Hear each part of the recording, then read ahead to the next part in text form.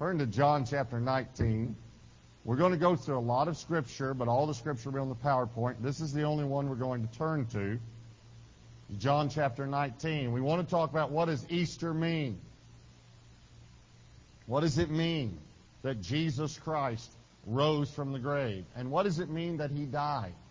When we say Jesus rose for you, Jesus died for you, what does that mean to you? Why did He die? And why did He rise again? In John chapter 19, He says three words that I think we need to understand. It's very, very important for us to understand these three words. John 19, verse 28. After this, Jesus, knowing that all things were now accomplished. I want you to think about that statement before we go any further. Think about it just for a moment. Jesus, the Son of God, the Creator and Sustainer of the universe, knew that all things were now accomplished. That's amazing. That is amazing. Jesus, knowing that all things were now accomplished and that the Scripture might be fulfilled, said, I thirst. Now a vessel full of sour wine was sitting there, and they filled a sponge with sour wine and put it on hyssop and put it to His mouth. So when Jesus had received the sour wine, He said, it is finished. And bowing His head, He gave up His spirit. An amazing three verses and an amazing three words. Jesus Christ, the King of Kings, the Lord of Lords, the Son of God, the Creator and Sustainer of the universe, then makes this statement. It is finished. Knowing that all things were now accomplished, He says, it is finished. Now here's my question for you today. Do you believe that? It is finished. It is done. Everything that needs to be done has been done. I don't need to do anything else. There's not one thing else for humanity that I need to do that I haven't done. I've done it all. I've done everything I was sent to do, everything I'm supposed to do, and everything that you need to have a right relationship with God, I've already taken care of. Everything on God's part has been done. It's now up to us. It's all been done. It is finished. Think about these three words. It is finished. I don't need to do anything else. There's not one thing I left unchecked on my list this morning. There's not one thing I left undone on the list I brought from heaven to do for these 33 years. I've done it all. It's all done. It's over. It's done. It's complete. It's finished. That's amazing to me. What does that mean that it's finished? We need to understand that Jesus died and rose again, and that His death and His resurrection has significance to us. Both have significance to us. We need to understand. What does it mean that He died? Listen, He died to give me eternal life. He rose to give me abundant life. See, it's not just that He died for my sins and that one day when I die I'm going to go to heaven, but I can experience heaven on earth between now and then because He didn't stay in the tomb, but He rose. He rose victoriously, and so I can then live victoriously. Buried with Him in death, the Bible tells me, raised to walk a new life in Christ. I can walk a new life in Him because of His resurrection. Now, what does it mean that He died and that He rose again? I want you to understand there are four things that I want to talk about today, and I want to talk about them from the standpoint that what He did when He died and what He did when He rose again. And the first one is this. He bore and released us from shame. He bore my shame on the cross, and He released me from shame in His resurrection. In other words, not only did He bear my shame, but He gave me the power to walk an unashamed or a shameless life, where I don't have to be bound by shame. I don't have to be bound by my past. I don't have to be bound by insecurity, inferiority, fear. I don't have to be bound by guilt and condemnation. I can stand up in front of you and talk when I used to never wanted to do anything like this. because He's released me from my past. Now, my past is bad. It's badder than yours. It's worse. I know it is. You don't, I just know. And when I say that, I know some of you conjure up this very, very wicked background. Let me just let you know something too. Your past is bad too. I just have a correct perspective of how bad my past was, and you need one too. Maybe you were never in drugs, maybe you got saved when you were 6, but you've had thoughts of loneliness and insecurity and fear, and you've had embarrassing, humiliating times, and you've had pride, and you've had anger, and you've had bitterness, and all of it's bad. I have a bad past. But do you know the good news? It's all under the blood. Every bit of it. And because of that, Jesus has released me from shame. Let me show you a couple of scriptures. Genesis 2:24 and 25 says, "Therefore a man shall leave his father and mother and be joined to his wife, and the two shall become one flesh. And they were both naked, the man and his wife, and were not ashamed." I want you to notice something. Before sin, there was no shame in the world. Before sin. And then when they fell, look what happened. In Genesis 3 verse 7 says, "Then the eyes of both of them were opened, and they knew that they were naked. And so they sewed fig leaves together, and they made themselves coverings. And they heard the sound of the Lord God walking in the garden in the cool of the day. And Adam and his wife," one of the saddest verses in the Bible, look at it, "hid themselves from the presence of the Lord God among the trees of the garden." That's what sin does. We hide from God. "Then the Lord God called to Adam and said to him, 'Where are you?' So he said, 'I heard your voice in the garden, and I was afraid because I was naked, and I hid myself.' And he said, 'Who told you that you were naked? Did you eat of the tree of which I command you not to eat?'" Shame came into the world when sin came into the world. The first response to sin was shame. The very, very first response. They eat the apple and immediately they're ashamed, and they try to run, and they try to hide, and they try to cover up.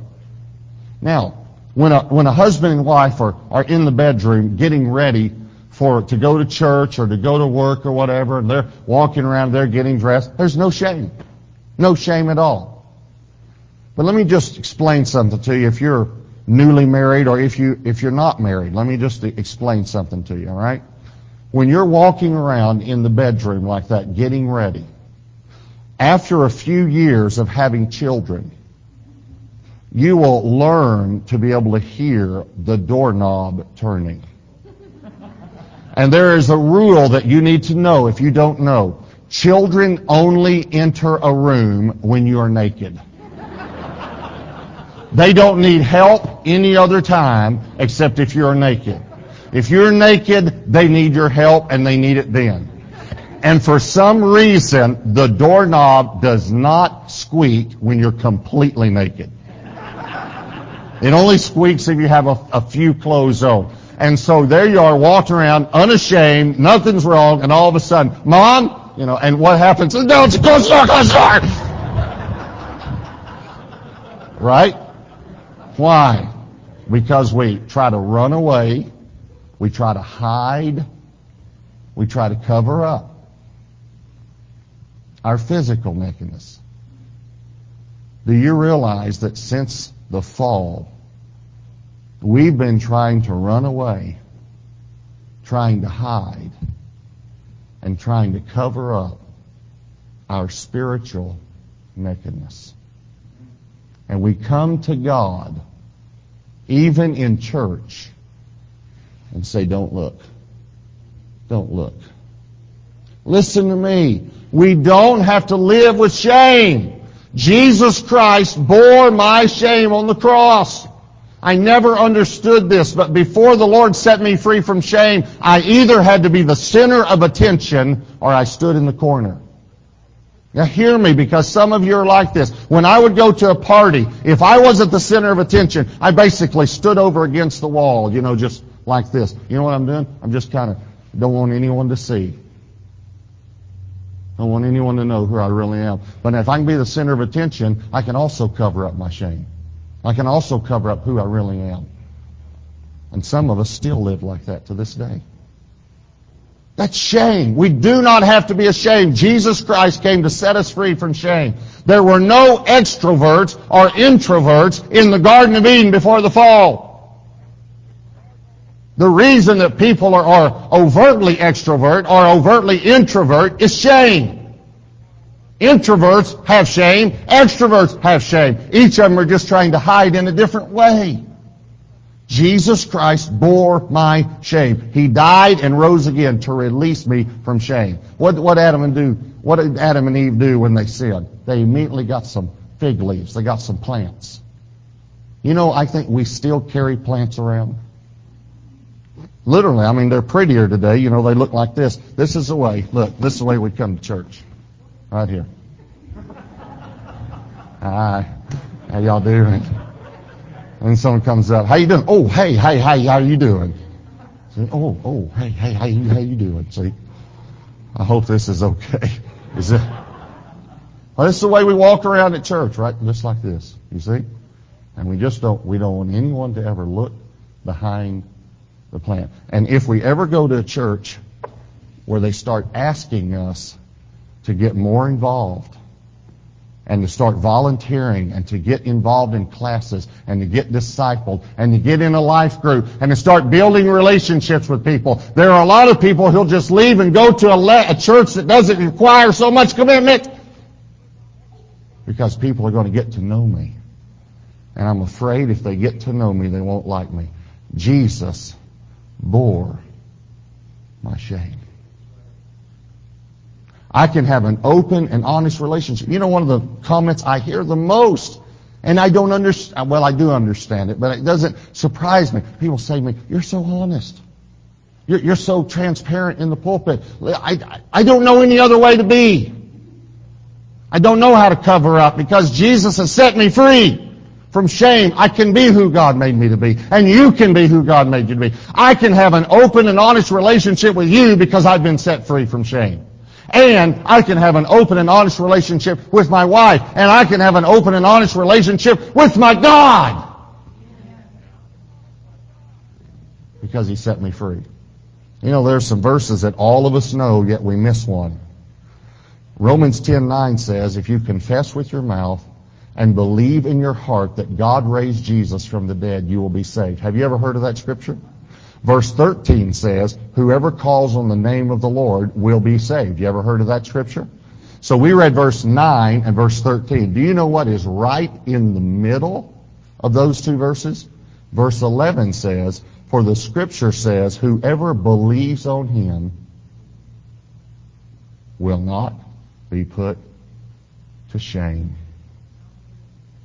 Jesus bore and released me from shame. And here's the second thing He did. He bore and released us from slavery.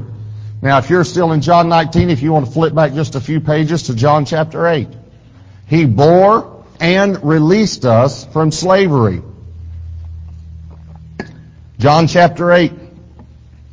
Look at verse 30. As He spoke these words, many believed in Him. Then Jesus said to those Jews who believed Him, if you abide in my word, you are my disciples indeed, and you shall know the truth, and the truth shall make you free. They answered Him, we are Abraham's descendants and have never been in bondage to anyone. How can you say you will be made free? Now look at verse 33 carefully.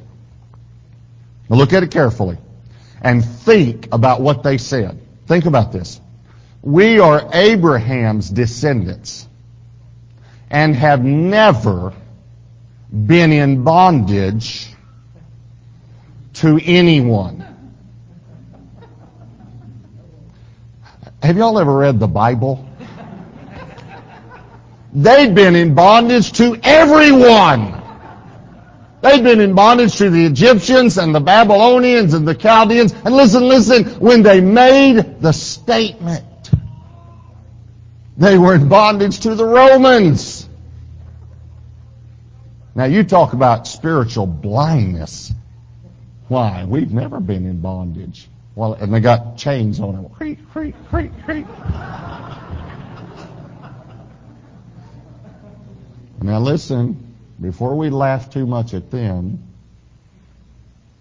pastor gets up and preaches on lust, anxiety, fear, unbelief, preaches on sin, and we sit out there like, well, sure am glad I'm saved. Don't have any of those problems anymore. Why? And you can be made free. If you'll just read this book, you can be made free. And we sit out there like, well, we're Christians. We're not in bondage. So Jesus wants to make it clear. Okay? They said, well, we don't understand what you mean. You will be made free. How can you say you will be made free? All right, look at the next verse, verse 34. Jesus answered and said, let me make it plain. Whoever commits sin is a slave of sin. Anyone here ever been a slave? According to that definition? Yes.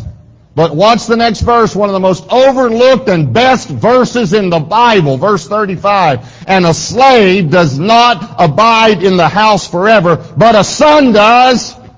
A son abides forever. Therefore, if the Son makes you free, you shall be free indeed. Guess what? I have good news for you. You're free indeed. If the Son makes you free, you're free indeed. And guess what? You're not a slave anymore, you're a son. A son does not abide in the house forever. A slave does not abide in the house forever. I can't live in God's house and be a slave forever. I have to have Him change me to be a son, into a son. Galatians 4 verse 7 says, therefore you're no longer a slave, but a son. And if a son, then an heir of God through Christ Jesus. I can be set free by God's grace and God's mercy in what He did on the cross. 1 John 3:8, for this purpose the Son of God was manifested, that He might destroy the works of the devil. He has destroyed the power of sin over my life. Men, I have good news for you. You do not have to be in bondage to lust for the rest of your life. You can, by the grace of God, get free. Ladies, I have good news for you. You do not have to be in bondage to fear the rest of your life. You not only get eternal life from Jesus, you get abundant life. Not just that He died to pay for my sins, but He rose to give me the power to walk in a new life on this earth. I can walk victoriously because the same power that raised Christ from the dead dwells in me. That's amazing. That's the power of His resurrection. I can be free.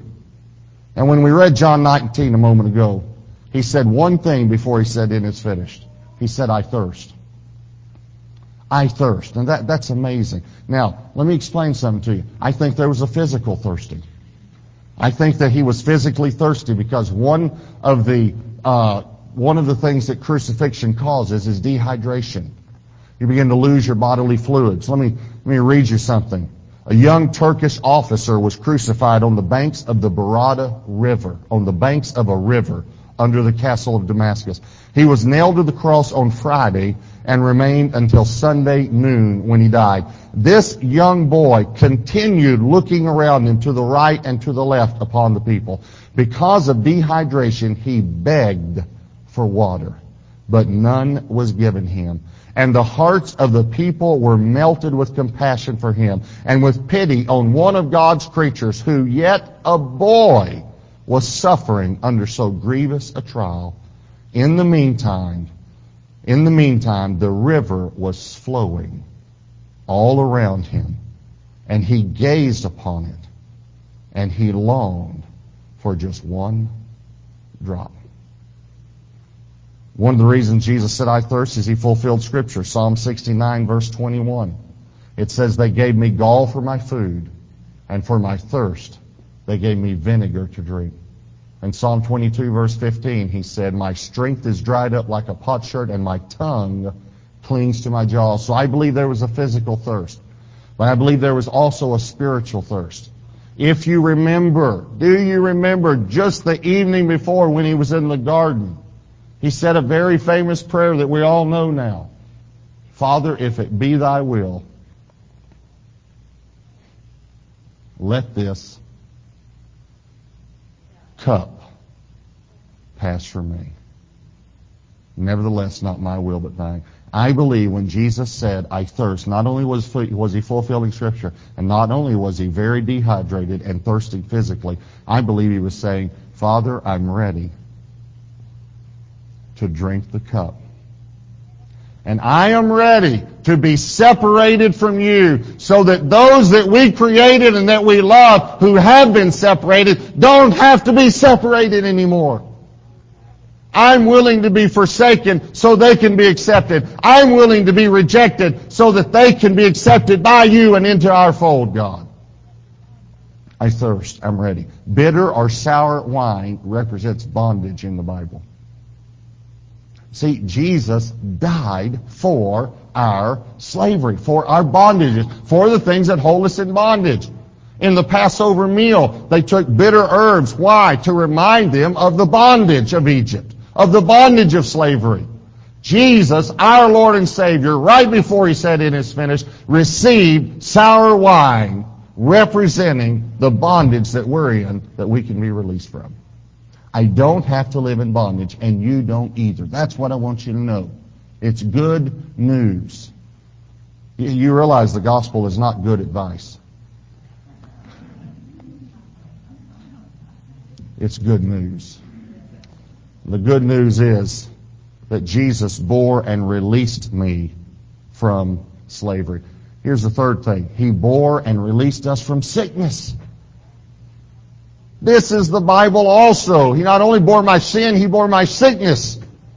This is absolutely wonderful. Matthew 8, verse 16 and 17 says, when evening come, they brought to him many who were demon-possessed. And he cast out the spirits with a word and healed all who were sick, that it might be fulfilled which was spoken by Isaiah the prophet, saying, he himself took our infirmities and bore our sicknesses. Do you see those last three words? Bore our sicknesses. Do you see that in your Bible? You see that? Okay. If the Bible says he bore our sicknesses, why don't we just receive that? Isn't that good news also? He bore my sickness. Look at these scriptures. Exodus 23 verse 25. He says, so you shall serve the Lord your God, and he will bless your bread and your water, and I will take sickness away from the midst of you. Now I want you to notice where this is. It's in Exodus. This is a part of the Old Covenant. In the Old Covenant, God provided healing. In the Old Covenant. I will take sickness away from the midst of you. And Deuteronomy 7 verse 15 says, and the Lord will take away from you all sickness. And the Lord will take away from you all sickness and will afflict you with none of the terrible diseases of Egypt, but will lay them on all those who hate you. Okay, that's Deuteronomy. That's the Old Covenant as well. Listen. Healing was a part of the Old Covenant. Hebrews tells us that the New Covenant is a better covenant. Will you please tell me then how healing was a part of the Old Covenant and it's not a part of the better covenant? We have a better covenant. Everyone agree the New Covenant's a better covenant? Then why did he take something out that was good for us? He didn't. Because Matthew 8 that we just read says Jesus bore our sicknesses on the cross. It's quoting from Isaiah. It says it's fulfilled Isaiah the prophet. Isaiah 53 verse 4. Surely he has borne our griefs and carried our sorrows. Please hear me. Not only did he bear your physical sicknesses, he bore your spiritual sicknesses, and he bore your emotional sicknesses too. Have you ever grieved? Jesus bore your griefs, and he carried your sorrows. Yet we esteemed him stricken, smitten by God, and afflicted.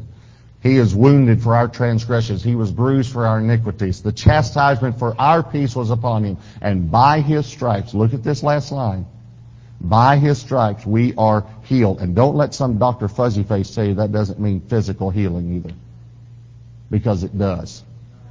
You can look it up for yourself. It's amazing. We used to have preachers stand up and say, now in the Hebrew, most of you can go home and get on your Bible program and see if that's really what it says. That's great.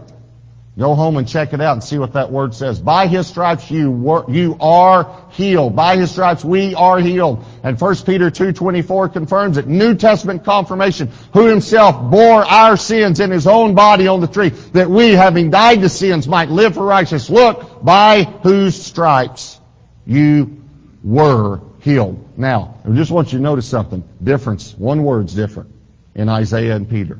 One word. Isaiah said you are healed. Peter said, oh, you were healed. Listen, if this is the cross right here in the middle of the platform, this is the cross and this is a timeline. Isaiah is before the cross, and Isaiah looks forward to the cross, and through the Holy Spirit says, by His stripes we are healed. By His stripes we are healed. And Peter, though, is after the cross, and Peter looks back to the cross and says, by His stripes we were healed. Jesus' back was completely laid open by that scourge for your healing.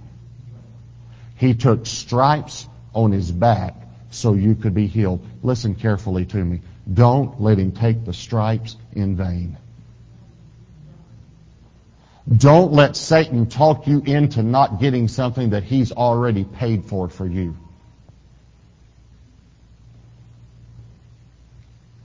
Do you think He's ever going to die again for your sins? He doesn't need to, does He?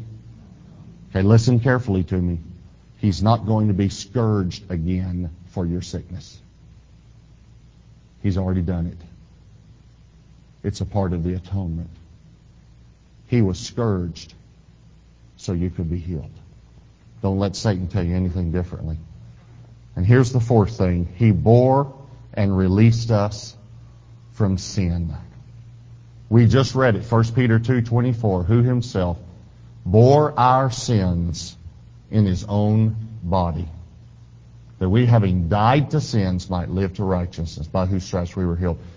He bore our sins. I have a question for you. I have several questions for you about this. Now look at that verse just for a moment. He bore our sins. Everyone see that? You see that? Okay, I want to ask you something. How many of our sins did He bear? Now, you sure? Did he bear the little ones too? What about the big ones? What about the good ones, if there's a good sin? The only reason I asked you that, because I don't think there is because I want to ask you this one. Did He bear the bad ones? Did He bear the really bad ones? And you're sure He bore all of them? Wait. What about the sin that you keep repeating over and over and over again? Wait. No. Did He bear the sin that you tell Him, I'll never do it again, never do it again, never do it again, and you always go back and do it again? Did He bear that sin also? Did He bear the sins you committed last week? Oh, you had to think about that one, didn't you? Did He bear the sins you committed last week? See, some of you think, well, I don't know if I committed. Let me think there. All right. Did He bear the ones that you might commit this week? This just gets better and better the more we talk about it, doesn't it? He bore all my sins. All of my sins have been borne on the cross, but He not only bore my sins on the cross, listen, you have to catch this. He released me from the power of sin by His resurrection. I do not have to be in bondage the rest of my life. I do not have to be under the power of sin the rest of my life. I can live free by God's grace, by what He did for me on the cross. Jesus bore and released me and you from shame, from slavery, from sickness, and from sin, and from the power of sin. He did a work in my life. He can do a work in your life if He hadn't already done it. There's a description in the Old Testament of the crucifixion of Christ that most believers don't even know exists. If you said, what's the best description in the Old Testament of the crucifixion, most would say Isaiah 53. And that's a very good description. It's a very good description. But there's another one that has more prophecies fulfilled in one chapter about his crucifixion. And most don't even know it exists. Most know the passage, the chapter after, though. Let me just tell you a few of the quotations from the chapter after, and you see if you know where this is. The Lord is my shepherd. I shall not want. He makes me lie down in green pastures. He leads me beside the still waters. He restores my soul. You ever heard of that psalm before? What psalm is that? Psalm 23. Let me just read you a few of the verses from Psalm 22, and I want you to catch this. Psalm 22 says, my God, why have you forsaken me? And why are you so far from helping me and from the words of my groaning? Look at verse 7. All those who see me ridicule me.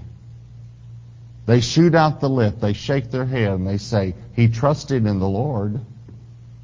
Let him rescue him. By the way, I want you to notice the capital H's here. Let him, the Father, rescue him, the Son. Let him deliver him, since he delights in him. They gape at me with their mouths. Like a raging and roaring lion, I am poured out like water, and all my bones are out of joint. My heart is like wax. It has melted within me. Do you remember what happened when they put the spear in his side? My strength is dried up like a potsherd, and my tongue clings to my jaws. You have brought me to the dust of death, for dogs have surrounded me. The congregation of the wicked has enclosed me. They pierced my hands and my feet. I can count all of my bones. A prophecy that none of his bones were broken, but it also could have been a prophecy that because of the scourge wrapping around his body and tearing the flesh off, that he could look down and literally count his bones. The verse we read before in this passage said, I can see my bones. They look and stare at me. They divide my garments among them, and for my clothing they cast lots. My God, why have you forsaken me? I want you to bow your heads and close your eyes.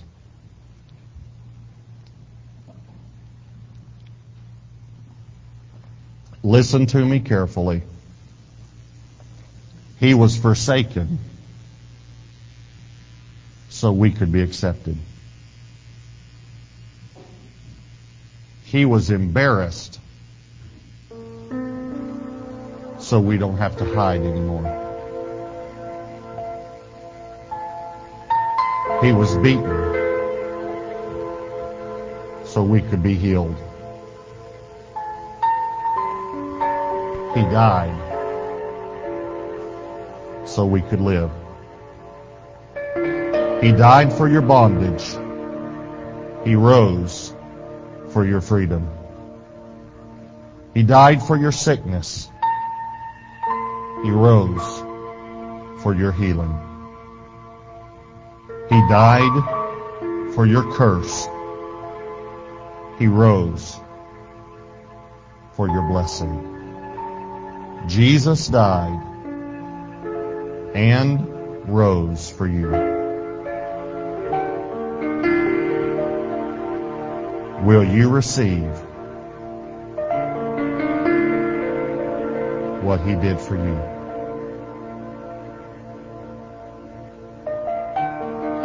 Sometimes at an Easter service, people come who believe in God, but they really don't have a close relationship with Him. Maybe that's you. Maybe you came with some friends or family today. Maybe you grew up in church.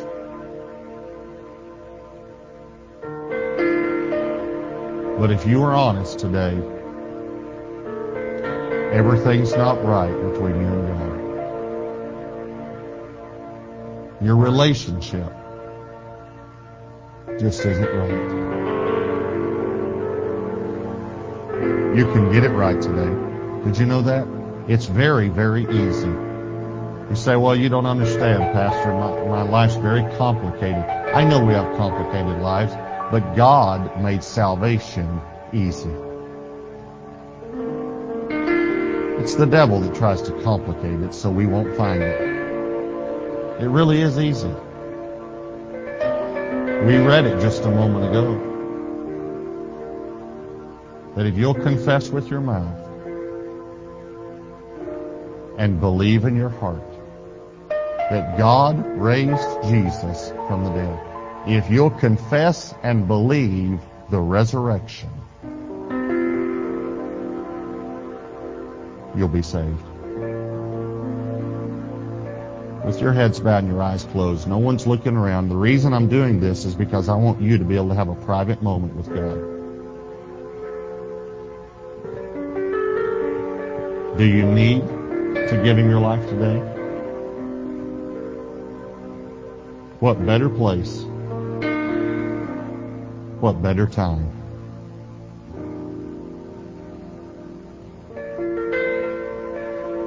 No one's looking around. How many of you would say, just to me, Robert, I know God loves me. I know Jesus died for me. I know all that. But to be honest with you, I'm not right with God. My relationship is not right with God. And I want to make it right. If that's you, no one's looking around, will you just put your hand up where I can see it and then put it right back down? Just put it up. God bless you. God bless you and you. God bless you. You put your hands down. Just put it way up high and then put it back down. God bless you. God bless you, sir.